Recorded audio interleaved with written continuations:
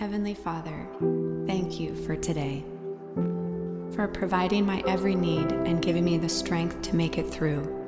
I pray that I listen for your voice today and cast all my worries on you. Help me to see others through your eyes and notice the opportunities you have for me.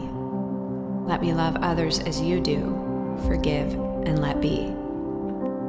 Please take away the anxiety and stress, that I may trust and rely on you and rest.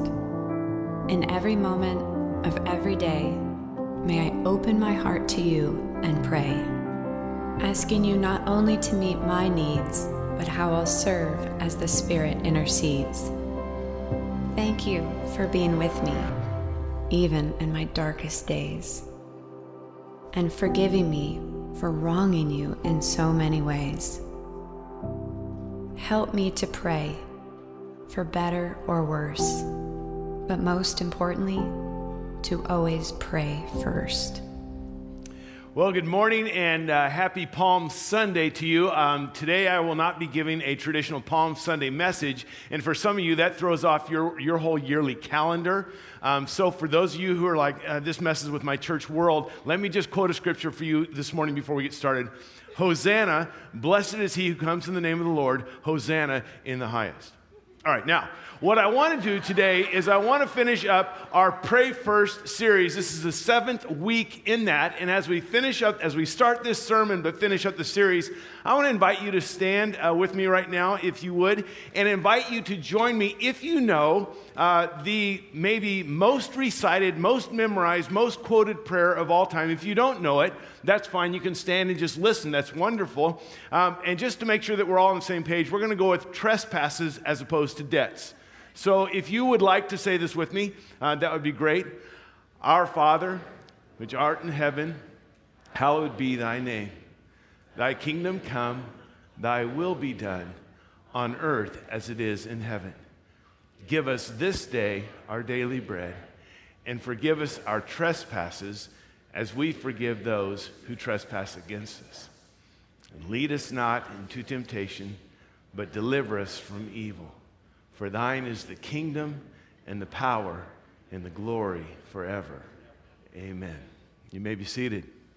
It's referred to as the Lord's Prayer, and my guess is most often when people put together the words Jesus and prayer, that's probably the first thought that comes to their mind, Our Father, the Lord's Prayer. In fact, it may not just be the first thought that comes to their mind, it may be the only thought that comes to their mind, that's the only prayer that Jesus ever prayed. That's the prayer that he prayed all the time, but that prayer does not stand alone. In fact, with Jesus in prayer, he talked a lot about prayer, he explained about prayer, he instructed about prayer, he modeled prayer, and I would say if there's anyone who has ever understood prayer completely, it would be Jesus. He would understand the obvious simplicity of prayer as well as the mysterious complexities of prayer that we may never fully understand until we're on the other side of eternity.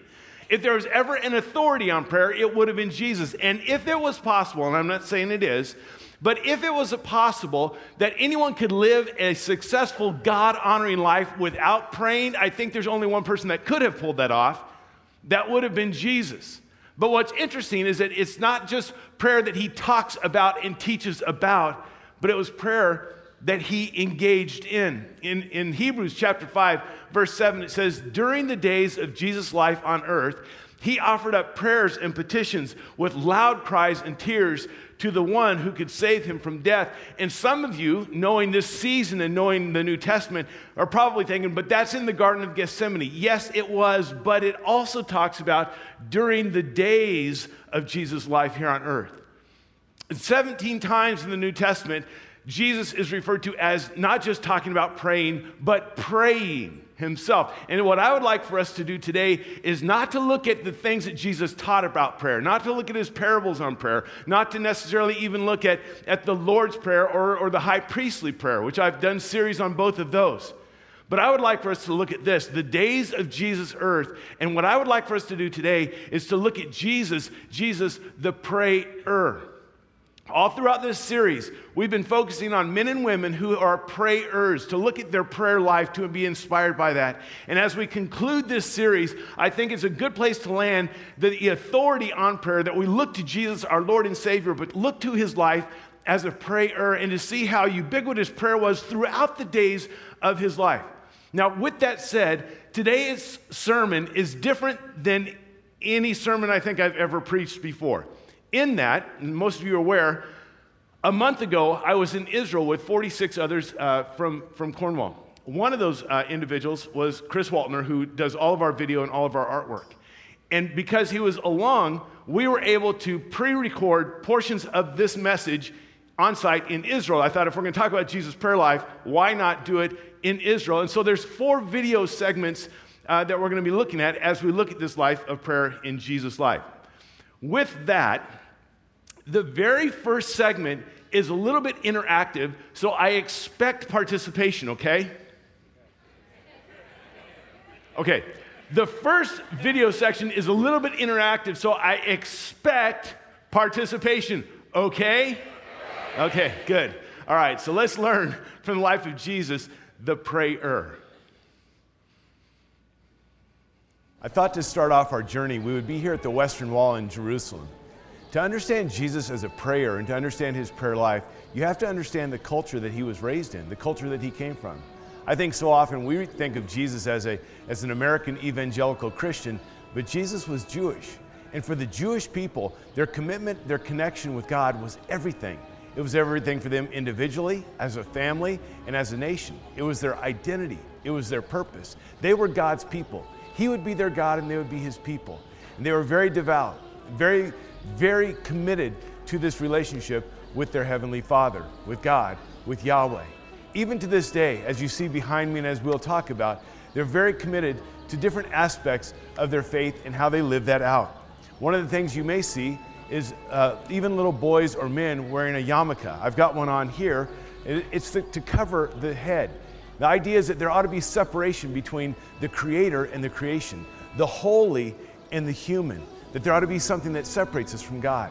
Another thing that you'll see with some members of the Jewish faith is that their sideburns will be long, these curls. And this comes again out of the scripture, out of Leviticus 19, where it says that you're not to trim the edges of your beard. You know, one of the things that would be very important for a Jewish boy, actually an entire Jewish family, is to start every single day and to end every single day with a prayer, a specific prayer. It's called the Shema. Why don't you say that? Say Shema. The Shema is found in Deuteronomy chapter 6, and it says this: Hear, O Israel, the Lord our God, the Lord is one.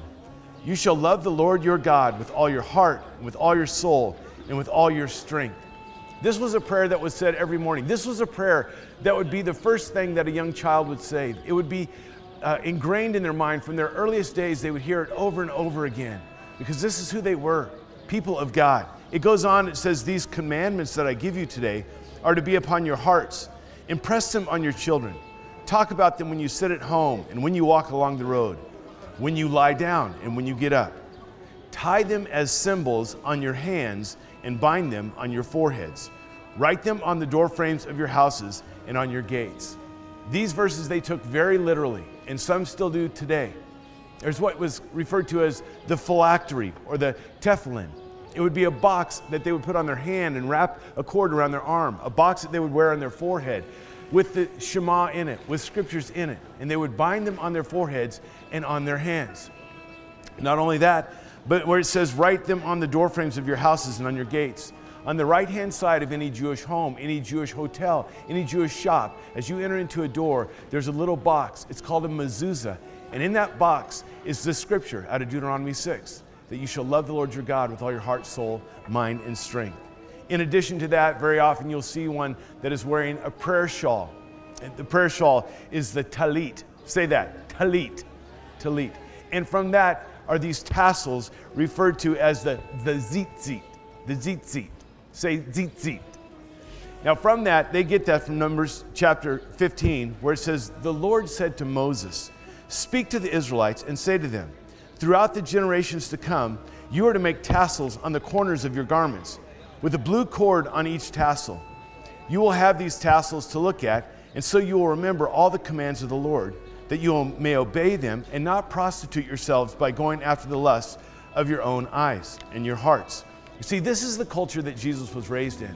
So prayer was very much a part of his life, of his family, of his nation.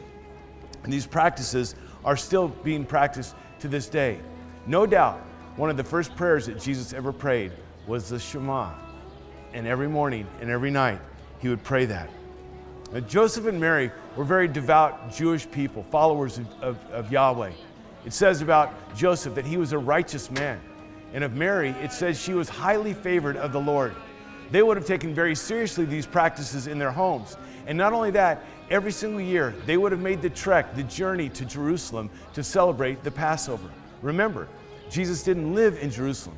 He was born in Bethlehem. He was raised in Nazareth. But they would come to Jerusalem for the Passover.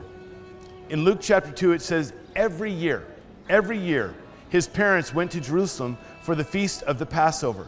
When he was 12 years old, they went up to the feast according to the custom. After the feast was over, while his parents were returning home, the boy Jesus stayed behind in Jerusalem, but they were unaware of it.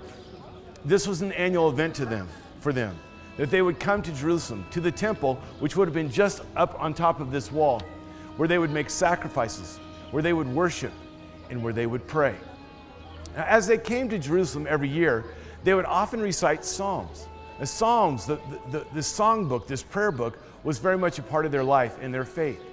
And throughout Scripture, there are these psalms that are referred to as the Psalms of Ascent, like to go up. And it was tradition that as they would make the journey to Jerusalem, they would be reciting, singing, praying these psalms as they went up. And especially as they came up to the temple steps, they would be saying these psalms of ascent. One of them is out of Psalm 121. I lift up my eyes to the hills. Where does my help come from? My help comes from the Lord, the maker of heaven and earth. He will not let your foot slip. He who watches over you will not slumber. Indeed, he who watches over Israel will neither slumber nor sleep. Jesus would recite this as a prayer, as a proclamation on his way up to Jerusalem. Or how about this one out of Psalm 122? I rejoiced with those who said to me, let us go to the house of the Lord. Our feet are standing in your gates, O Jerusalem. Jesus would have come here with his parents all through his life, and then he would bring his disciples here. And on the final time that he would come to Jerusalem for the Passover, there was something he could take no longer. He went into the temple courts, and he threw over the tables, and he drove out the money changers. And he said this, of all the books that he could quote, he quoted Isaiah. Of all the chapters in Isaiah, he quotes Isaiah 56. And he says, it is written, my house will be called a house of prayer, but you are making it a den of robbers. Now, I'm getting way ahead of myself, so let's go back to the very beginning. And it was in the temple that Jesus was brought as a little boy to be prayed for by Simeon and Anna from the very beginning of his life, before he took his first steps, before he said his first prayer, before he said his first words. There was prayer as a part of Jesus' life. There was prayer first. You know, one of the mysteries of Jesus is the dual nature that he had, that he was completely God and completely man. He was 100% divine, yet 100% human. And I think we in the church, and rightfully so, we tip those scales heavy on the divinity side. And I think that's a good thing. When we worship Jesus, we worship him as God, as our Lord. When we pray to Jesus, we're praying to him because he is God. When we look at his words, when we follow them, when we are obedient to them, when his word has sway over our life, when we are following him, it's because he is God. And his godness is why we exalt him. It's why he will be exalted for all eternity. But that godness so often overshadows the other reality that he was completely human. And sometimes we forget the fact that God did this self-imposed limitation on himself to become Jesus, the man. In Philippians chapter 2, it says that while he was in very nature God, he did not consider equality with God something to be grasped, but listen to this, but made himself nothing, taking the nature of the servant, being made in human likeness and being found in appearance as a man. That God, the uncreated one, the eternal one, the only self-sufficient one, creates himself into the story, makes himself nothing, makes himself a human being. Now, what's interesting is with Jesus' life, the human side of his life, we don't hear a whole lot for about 30 years. There's the Christmas narrative and all the stories surrounding his birth, but then for the next 30 years, you don't hear a whole lot of anything. And it may be that the reason that not a lot is spoken of those 30 years is that maybe there wasn't a whole lot that was out of the ordinary, nothing necessarily extraordinary. That during those years, Jesus, as the man, just grew up. Now, there is one snapshot, I referred to it in that first video, when he's 12 years old, when he and his parents went to the temple for the Passover feast. There's that one snapshot, but other than that, you hear nothing for 30 years. After that little snapshot, when he was 12, there's this little phrase that's found in Luke chapter 2, verse 52. And Jesus grew in wisdom and stature and in favor with God and men.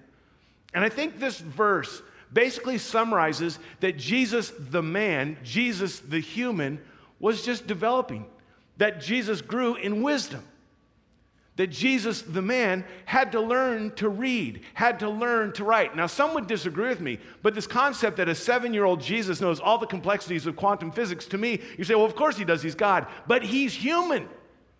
He grew in wisdom. He learned like every other Jewish boy. He grew in stature. That physically, he had growth spurts, he had growing pains, he hit puberty, his voice changed, he got facial hair, he grew in stature, he grew in favor with God. That spiritually, he developed as well. In this Jewish household, going to the synagogue, learning the Torah, he grew spiritually and in favor with God and with men. That socially and relationally, he matured as well. I think what you see in this 30 years summarized in this is that Jesus would mature. Jesus, the man, would grow up. Jesus did grow up all through his teenage years, through his 20s, and then about the time he was 30, he heard about his relative, his cousin John. We know him as John the Baptist. He gets that name because he was baptizing people in the Jordan River. And where he was baptizing people is just to the east of here. And Jesus, the scripture says, went to him to be baptized. In Matthew chapter 3, it says, as soon as Jesus was baptized, he went up out of the water. At that moment, heaven was opened, and he saw the Spirit of God descending like a dove and lighting on him. And a voice from heaven that said, this is my Son whom I love. With him I am well pleased. Then it says in chapter 4, then Jesus was led by the Spirit into the desert, or into the wilderness, to be tempted by the devil. After 40 days fasting and 40 nights, he was hungry. There's not a lot said about what happened during those 40 days and 40 nights, just that Jesus was fasting, and we know that fasting and prayer go together, and that he was tempted. Again, there's not a lot about the temptation. There were 3 of them. In the first 2, the devil started off with this phrase, if you are the Son of God, if you are the Son of God, tell these stones to become bread. If you are the Son of God, jump off and see if God's angels will save you. And then the third temptation, he said, if you'll just bow down and worship me, then I will give you all the kingdoms of this world. And Jesus came to this desert, to this wilderness, alone. In the 3rd week of this series, Pastor Kip was preaching, and he talked about how solitude is essential to encounter God. And Jesus was alone with God. And maybe it was that verse out of the Psalms that says, be still and know that I am God. There's not a lot to do if you're out here for 40 days and 40 nights. To be still and to know God. Maybe this is where Jesus recognized God as his rock. God is his fortress. God is his stronghold. And during these times out here alone, quietly, in the desert, in the wilderness, maybe he would go back to those scriptures that the psalmist wrote out of Psalm 42. As the deer pants for streams of water, so my soul pants for you, my God. My soul thirsts for God, for the living God. And then it says, my tears have been my food day and night. That he's thirsting for God, he's hungering for God, he's crying out to God. Maybe he goes back to the psalm that the psalmist David wrote when he was on the run from Saul and he was in the Judean wilderness. When he writes in Psalm 63, O God, you are my God. Earnestly I seek you. My soul thirsts for you. My body longs for you in a dry and weary land where there is no water. I have seen you in the sanctuary and beheld your power and your glory. Because your love is better than life, my lips will glorify you. I will praise you as long as I live, and in your name I will lift up my hands. My soul will be satisfied as with the richest of foods. With singing lips, my mouth will praise you. While his body was hungering, he said his soul was being satisfied, being fed with the richest of foods. And his lips, dry, parched, cracked, still his lips would sing praise to his God. What was he praying about for these 40 days while he was in the wilderness? We don't know. Maybe it was for strength to withstand the temptation that the enemy would put on him. Maybe, and there are scholars that would disagree with this, maybe it was during these 40 days that Jesus came to really fully understand who he was. Now, we know that he was completely God and completely man, but when did he know as a man, when did he know that he had his divinity? Was it when he was born? Was it when he was 12? Was it when he was 20? Or could it have been during these times? Because it was the voice of God when he was baptized that said, "This is my son with whom I am well pleased, I love." And it's interesting that the enemy would come to him with this question, if you are the Son of God. And maybe it was during these 40 days that for the first time there was complete clarity of his identity, that yes, he was a man, but that he is the Son of God. And maybe it was during these 40 days of prayer and fasting that he began to understand what it was that God was calling him to, his whole purpose for being here, his mission, the reason that he was here as the Son of God, as the Son of Man. Because 3 years later, he would pray in John 17, that high priestly prayer, and he would pray these words, "I have brought you glory on earth by completing the work you gave to me.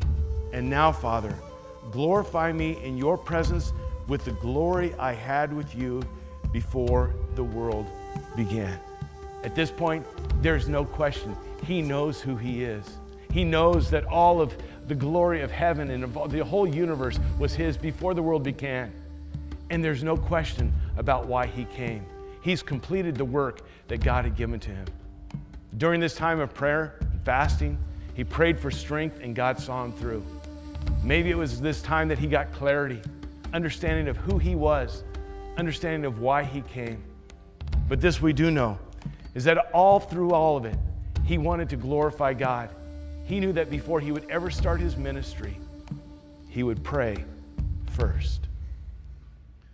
In Peter Scazzero's book, The Emotionally Healthy Leader, he writes this: Jesus spent over 90% of his life, 30 of his 33 years, in obscurity. In those hidden years, he forged a life of loving union with the Father. The observable greatness of his 3-year ministry is built on the foundation of the investment Jesus made in those unseen years. In those 30 years, as he was growing in favor with God, as he was developing this relationship with his Father, culminating in those 40 days of prayer and fasting, we see that Jesus prioritized the inner life. That it wasn't just the things that he did, it was who he was and who he was in God and who he was with God. Because before Jesus ever preached a sermon, before he ever told a parable, before he ever healed a blind man or caused a lame man to walk or performed any miracle, before he ever raised anyone from the dead, the Father said, "This is my Son whom I love, with him I am well pleased." Not because of anything he's done, but because of who he is, because of our relationship, because we've connected, because Jesus understood how prayer would connect him with the Father. So he goes and he prays and he fasts for 40 days. And following that 40 days, he goes back home where he was raised. He goes back to Nazareth, and Scripture says when he went back home, he went on the Sabbath, he went to the synagogue as was his custom. Just as you're here today, and for many of you, this is a part of your weekly rhythm to join with God's people, to worship the Father, to look at the words of Scripture, Jesus every week would go to the synagogue as was his custom. And he goes in that week, he's handed the scroll of Isaiah, and he opens to what we would know as Isaiah 61, and he would read those words, "The Spirit of the Sovereign Lord is upon me. He has anointed me to preach good news to the poor.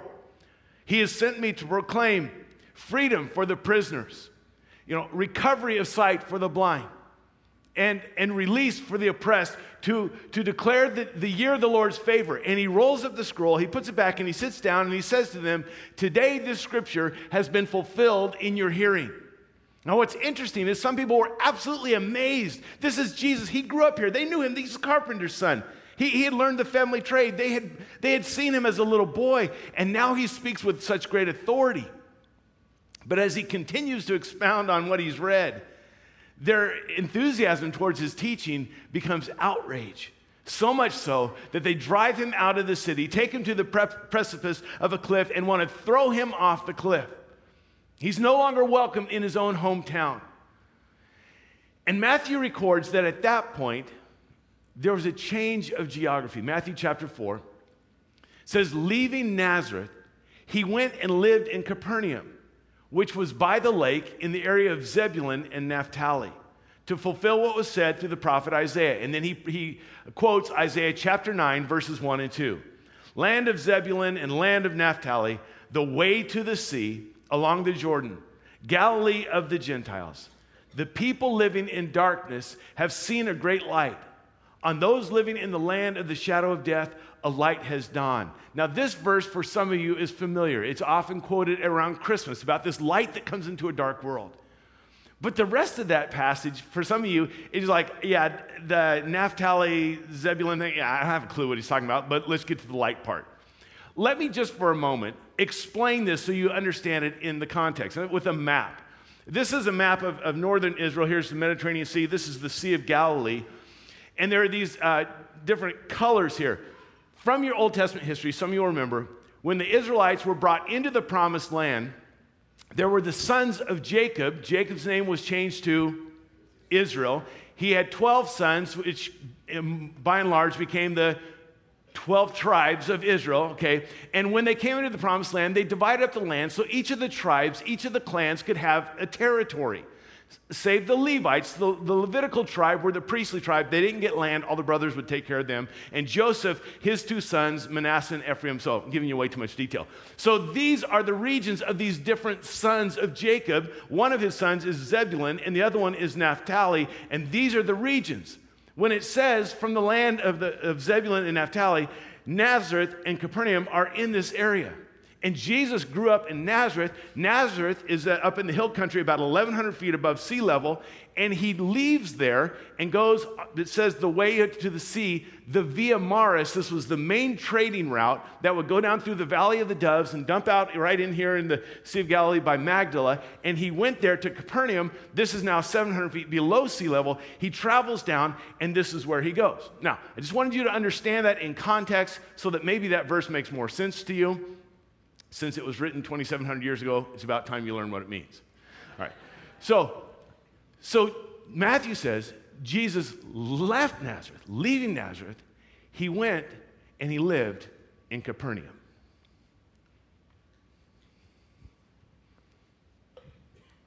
Capernaum is a town in Galilee. Galilee is a region. It's in the northwest corner of the Sea of Galilee with a lot of different towns. And just a few miles from here, an easy walk from here, is where Capernaum was. And Jesus spent most of his time in Capernaum. He was born in Bethlehem. He was raised in Nazareth. He visited Jerusalem. But as an adult, he lived in Capernaum. Most of his disciples were from the Galilee area. Most of his miracles happened right here. And the gospel writers point out that in his time in Capernaum, in his adult ministry, that Jesus not only had a prayer life, he had a life of prayer. Not far from here, a few hundred yards, is where they believe that Jesus turned the fish and the loaves into an all-you-could-eat feast for 5,000 men, as well as women and children.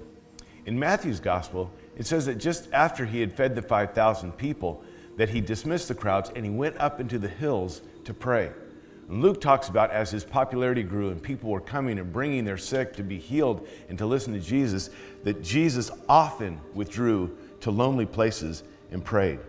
In Mark's gospel, after an extended time of ministry in Capernaum, it says that very early in the morning, while it was still dark, Jesus got up, left the house, and went off to a solitary place where he prayed. You see this over and over again, that Jesus would intentionally carve out time, not just conversational prayer throughout the day, which is great, but specific time to get away to connect with his Father. Now, where that happened exactly, we don't know, but it may have been a place just like this, on a hill just up from the Sea of Galilee, maybe in a little alcove where he could gather, where he could get away from the crowds and be alone, where he could leave the noise of all of the busyness of ministry and life and just listen. And maybe it would be in a morning like this, as the eastern sky started to turn pale and then began to become pink and then the sun would rise, that he would come and spend some time alone and pray. Maybe in those times he would remember just the writings of Scripture that talk about the faithfulness of God. As the sun comes up day after day, every day, God's mercies are brand new. His faithfulness is great. As we mentioned, the Psalms were a big part of the prayer life in Judaism. And maybe he would pray Psalm 5 where it says, "Give ear to my words, O Lord. Consider my sighing. Listen to my cry for help, my King and my God, for to you I pray. In the morning, O Lord, you hear my voice. In the morning, I lay my request before you and wait in expectation." And maybe it was a place like this that he would get up before it was light, and he would come here to be alone, to lay his request before the Father. But it wasn't just at the morning. The Bible also talks about him coming out to be alone in the evening. Luke says in Luke chapter 6, verse 12, one of those days, Jesus went out to a hillside to pray and spent the night praying to God. And maybe in a little cave-like setting like this, possibly there's a little fire to keep him warm, maybe brought a blanket to keep him warm throughout the night, that he would pray throughout the evening, as he would lift up his requests to God, as he would connect with God, as he would worship God. And maybe he would again use the Psalms as the western sky grew darker and darker, and then the stars would come out. And maybe he would say something like Psalm 8, "O Lord, our Lord, how majestic is your name in all the earth. You've set your glory above the heavens.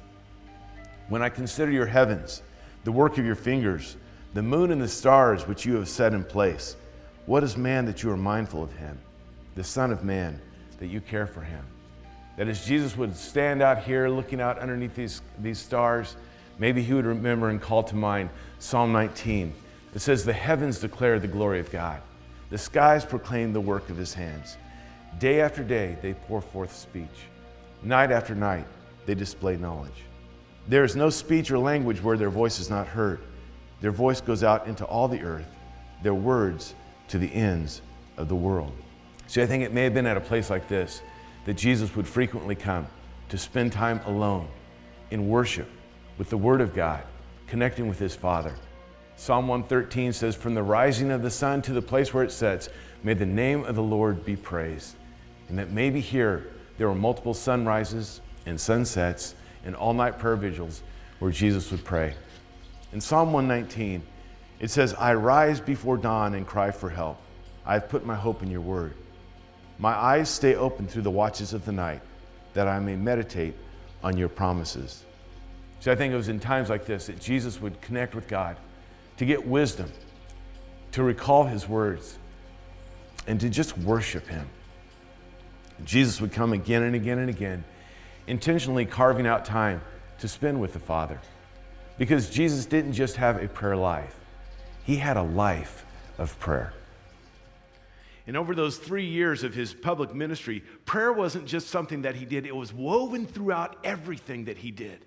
And in those 3 years, he would teach on prayer. He would teach the parables of prayer. He would teach about the widow and the unjust judge and talk to us about how our relationship with our Heavenly Father is not like that, but we can come and pray.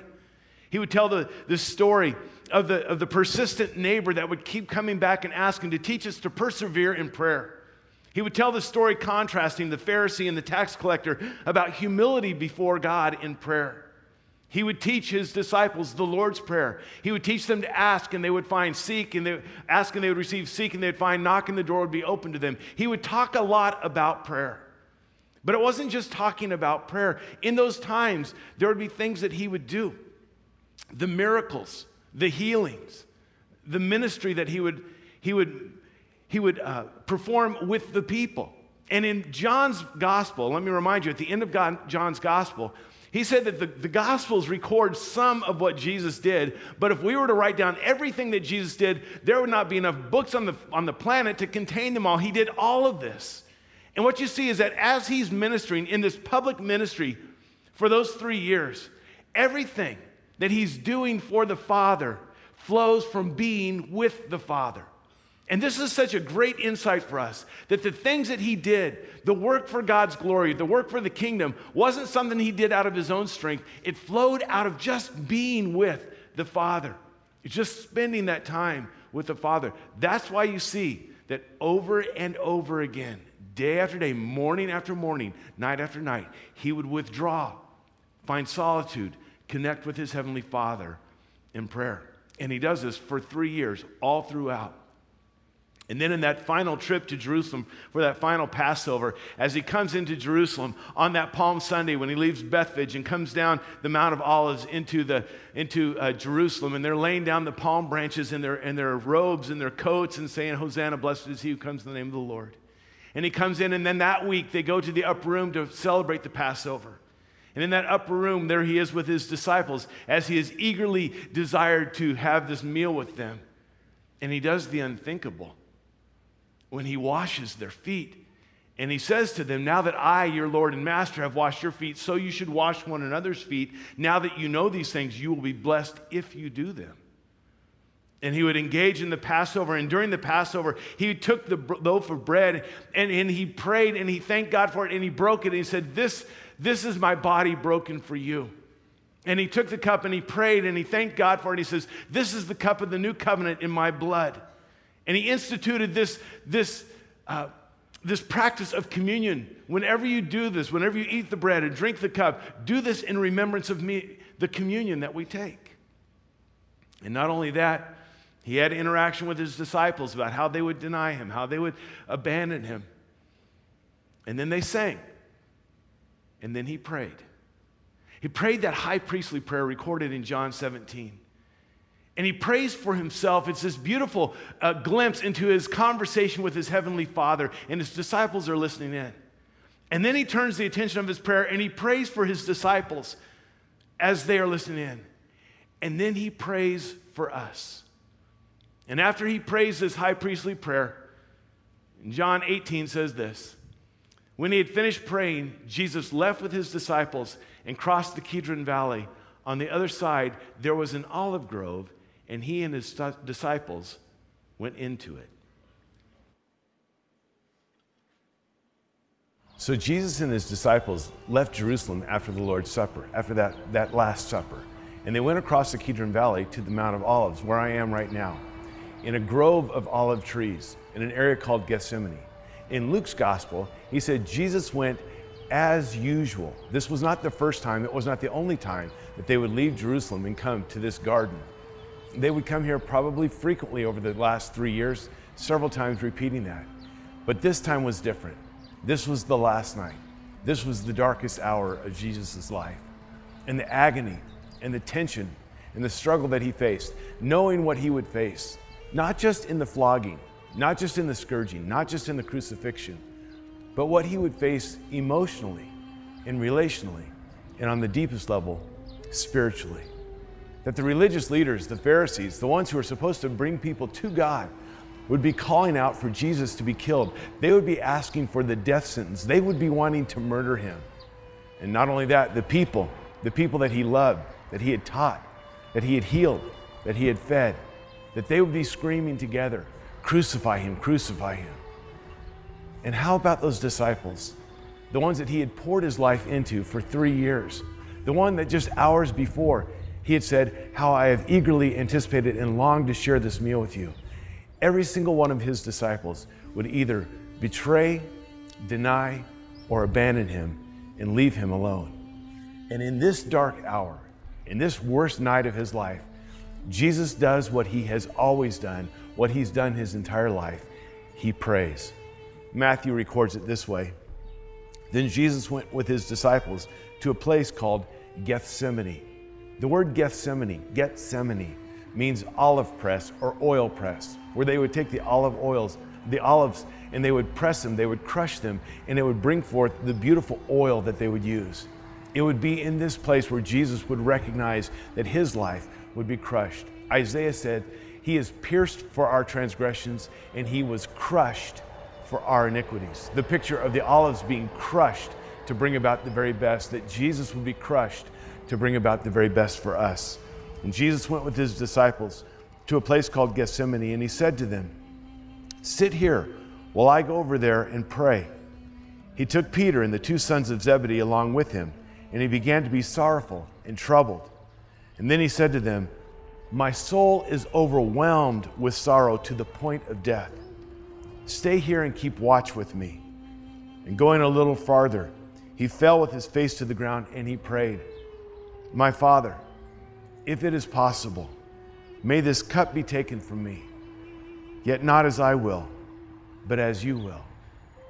In Luke's account of this event, Luke, remember, being a doctor, Luke points out one other detail, that the stress and the anxiety that Jesus was dealing with, the struggle that he was facing, caused a physiological reaction, that his sweat was like drops of blood. The medical term is hematidrosis, when capillaries burst and actually produce blood in the sweat. And here Jesus was praying with anguish, great anguish. And again, I wonder if he went back to the book of Psalms to find those words that had been a part of his life his whole life. Maybe out of Psalm 77. "I cried out to God for help. I cried out to God to hear me. When I was in distress, I sought the Lord. At night, I stretched out my untiring hands. My soul refused to be comforted. I remembered you, O God, and I groaned. I mused, and my spirit grew faint. You kept my eyes from closing. I was too troubled to speak. I thought about the former days, the years of long ago. I remembered my songs in the night. My heart mused, and my spirit inquired." And then the psalmist just gives this series of questions. Will the Lord reject us forever? Will he never show his favor again? Has his unfailing love vanished forever? Has his promise failed for all times? God, have you forgotten your mercy? Have you withheld your compassion?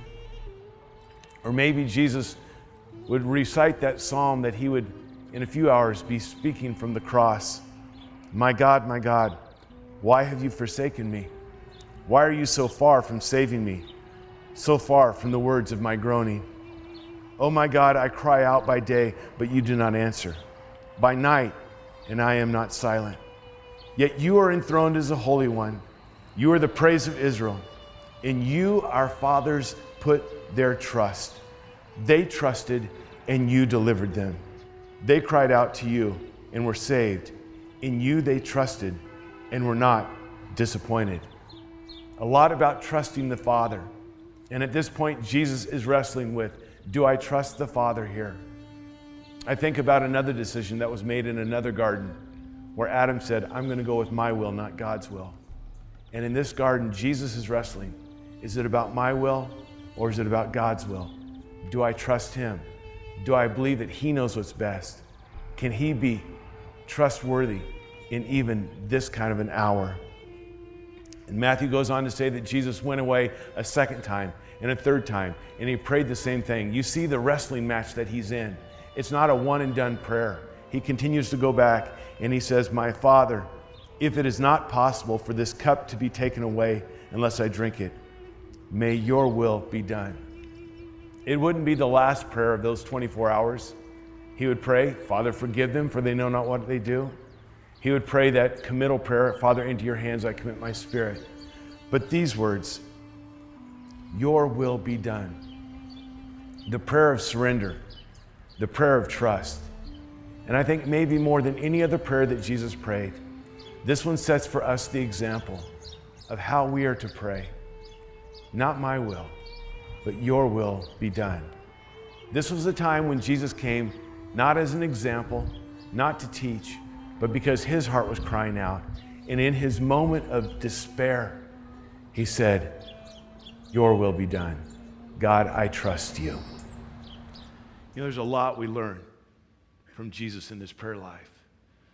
But that attitude is maybe what we need to learn the most. Yeah, we come with all of our requests and we're invited and we're commanded to pour our hearts out.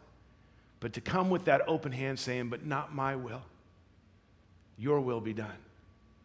Earlier we read out of Hebrews chapter 5, verse 7, during the days of Jesus' life on earth, he offered up prayers and petitions with loud cries and tears to the one who could save him from death. And he was heard because of his reverent submission. His reverent submission to the Father. I know in my life, often I display resistance to submission. I want my will to be done. Or maybe there's a reluctant submission. Okay, God, I guess if you say so. But for Jesus, it was a reverent submission. His surrender is based on his trust. His surrender to God, his submission to God is based on his trust of his Heavenly Father. That he would trust that he is good, that he would trust that he is omniscient, that he would trust that he was sovereign. He would trust that God always only wants the very best, and that God always only knows the very best, and that God always can transform even the worst situation and redeem it for his glory. He trusts that there is nothing good for him outside the will of the Father.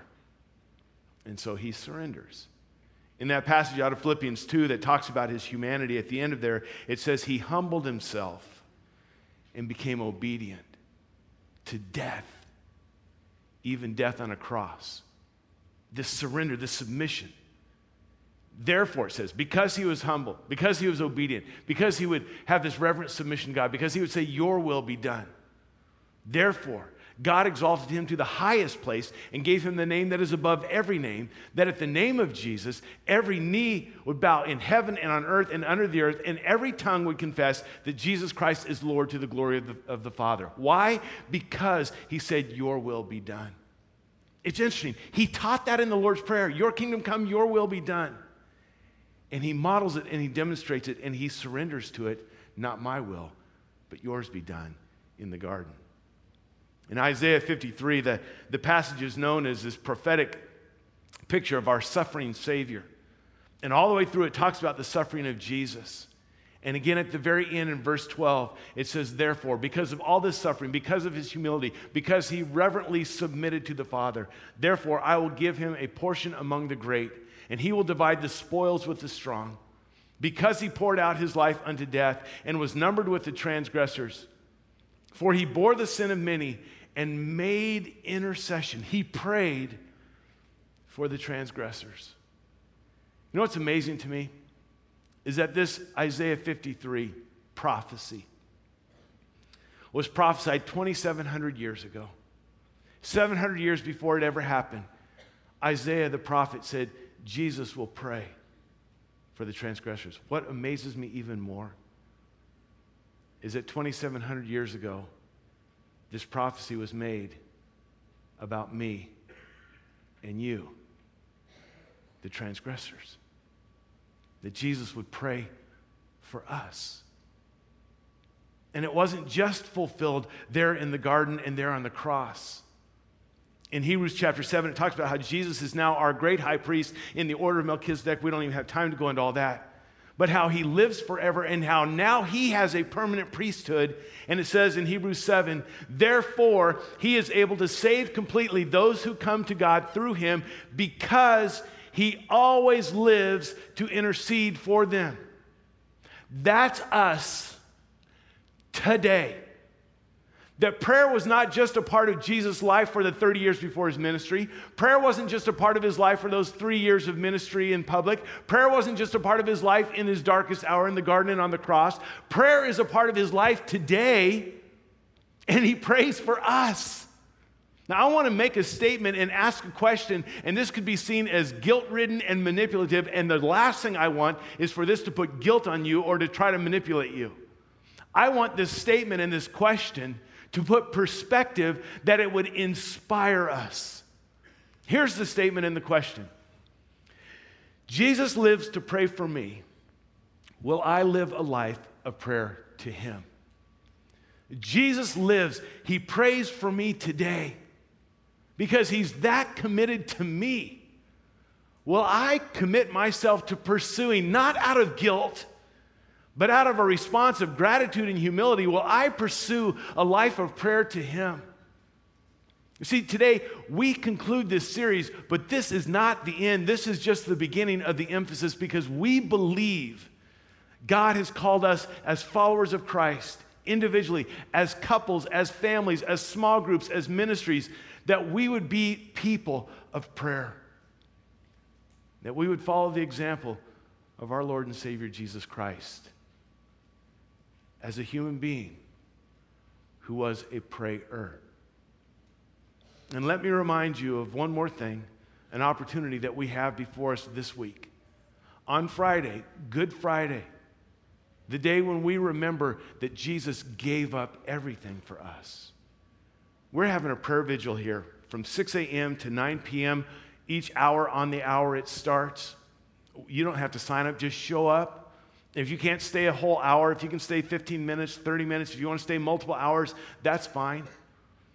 And also I want to remind you that you've all been invited on this Friday to join with me, with our pastors, with our elders, in a day of prayer and fasting, where we humble ourselves, where we deny ourselves, where we repent, and where we cry out to God. And whatever that looks like for you, I'm not going to dictate that.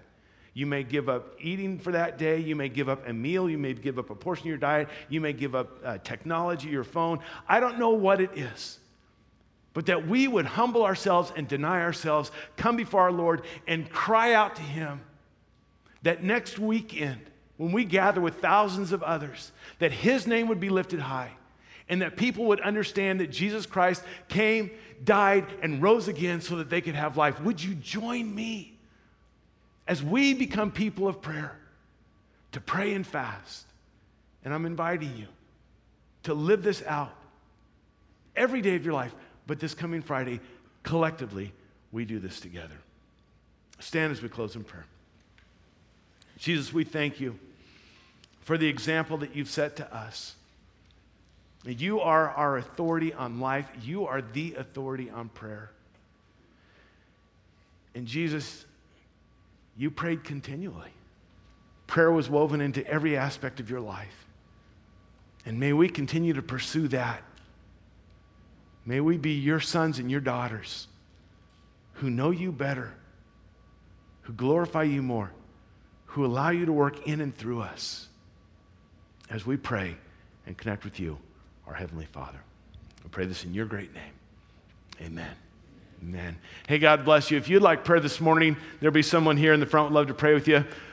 Big shout out to Chris Waltner who put those videos together. Chris, thank you so much for that. Amazing work. God bless you. I love you. You're out of here.